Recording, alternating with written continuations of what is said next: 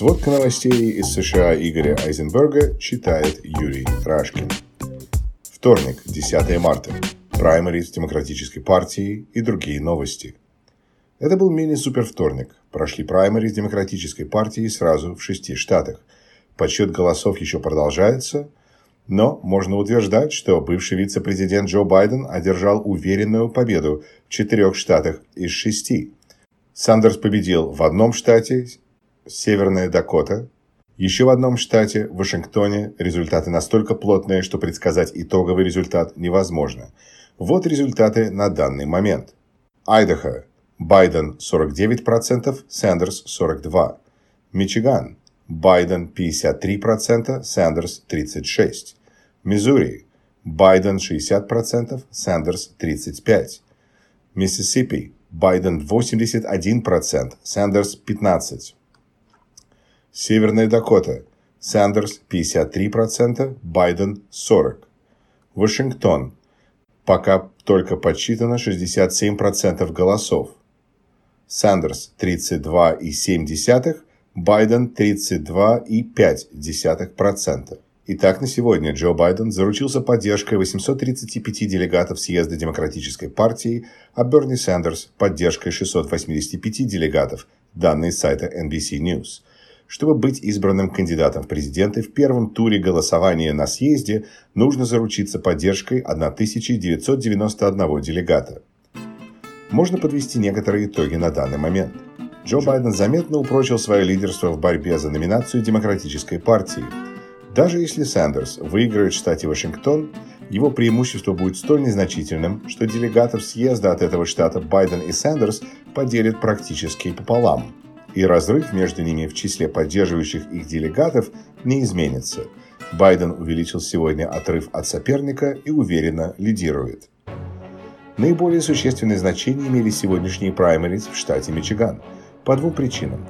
Во-первых, это свинг-штат, один из 8 штатов, где будет решаться исход выборов в ноябре. Более чем убедительная победа Джо Байдена в этом штате показала, что именно Байден как кандидат и его центристская, умеренная либеральная платформа по душе избирателям этого штата. Неделю назад Байден уверенно выиграл праймериз еще в одном свинг-штате в Северной Каролине. А еще раньше в Айове победил поддерживающий сейчас Байдена Пит Бутиджедж. Вместе с Байденом и Клобучар они набрали в Айове намного больше голосов, чем Сандерс и Уоррен. А вторая причина, по которой важны были праймериз в Мичигане – большое число делегатов от этого штата, участвующих в съезде партии – 125. Еще один интересный момент. В 2016 году Сандерс выиграл праймериз в Мичигане у Клинтон, а сейчас получил там лишь чуть больше трети голосов. Таким образом, уже прошли праймериз в 24 из 50 штатов. В следующий вторник, 17 марта, праймериз состоятся в Иллинойсе, Аризоне, Флориде, Огайо. Последние 3 штата являются свинг-штатами, и поэтому итоги голосования там будут особенно интересны.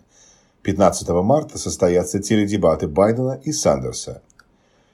Джо Байден выступил поздно вечером перед своими сторонниками в Филадельфии с очень хорошей речью, в которой призвал к единству Демократической партии, отдельно обратившись к сторонникам Сандерса, к возвращению чести и достоинства должности президента, к объединению страны на основе общих ключевых ценностей и, что немаловажно, к восстановлению порядка в мире. Окружной федеральный апелляционный суд в Вашингтоне отказал Министерству юстиции в удовлетворении его апелляции на решение суда первой инстанции по иску юридического комитета Палаты представителей. Юридический комитет подал иск, требуя от суда разрешить комитету доступ ко всем материалам большого жюри по расследованию спецпрокурора Мюллера, все протоколы допросов в большом жюри свидетелей и обвиняемых. Суд иск удовлетворил. Министерство юстиции подало апелляцию, в которой сегодня Министерству юстиции было отказано коллегией из 3 судей апелляционного суда 2-1. Ожидается, что Министерство юстиции подаст теперь новую апелляцию, требуя ее рассмотрения полным составом апелляционного суда, либо подаст апелляцию сразу в Верховный суд. Юридический комитет Палаты представителей требует доступа к материалам большого жюри, прежде всего, чтобы расследовать препятствование президентом правосудию, когда он несколько раз пытался уволить Мюллера, либо сузить сферу его расследований. Количество выявленных зараженным коронавирусом в США перевалило за 1000 человек. Больше всего больных в штате Вашингтон – 273, Нью-Йорк – 173, Калифорния – 116, Массачусетс – 92. 26 человек скончались. Трамп предложил сегодня на встрече с несколькими приближенными к нему республиканскими законодателями принять закон о нулевом федеральном налоге на фонд зарплаты до конца этого года, налог, который платится для поддержки фондов социального обеспечения. Получит ли такое предложение поддержку в Конгрессе, пока неизвестно. Есть отрасли, больше всего страдающие от эпидемии – авиакомпании, аэропорты, весь гостиничный, ресторанный и туристический бизнес. Рынок после вчерашнего обвала сегодня немного поднялся. Что принесет завтрашний день, никто не знает. Еще пока нет непосредственного воздействия на экономику прекращения поставок многих товаров и комплектующих из Китая, но оно не может не проявиться. Многие компании разрешают своим сотрудникам работать дома, если это возможно. На онлайн-видеолекции переходит все больше университетов. Сегодня о прекращении занятий в аудиториях объявили, например, Университет Калифорнии в Лос-Анджелесе и Университет Дюк в Северной Каролине. Это только 2 университета из многих. Я был сегодня на работе, университет непривычно пуст. Многие профессора на работу пришли, занимаясь разными делами, но студентов нет.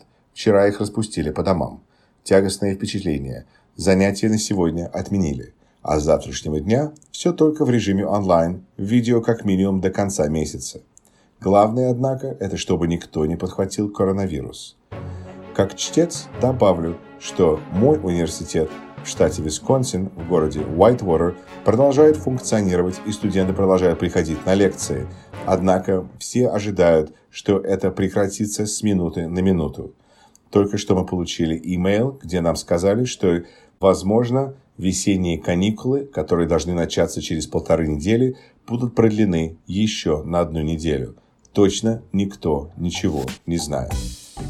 Спасибо всем, кто прослушал. Берегите себя и своих близких. Пусть коронавирус обходит всех нас стороной.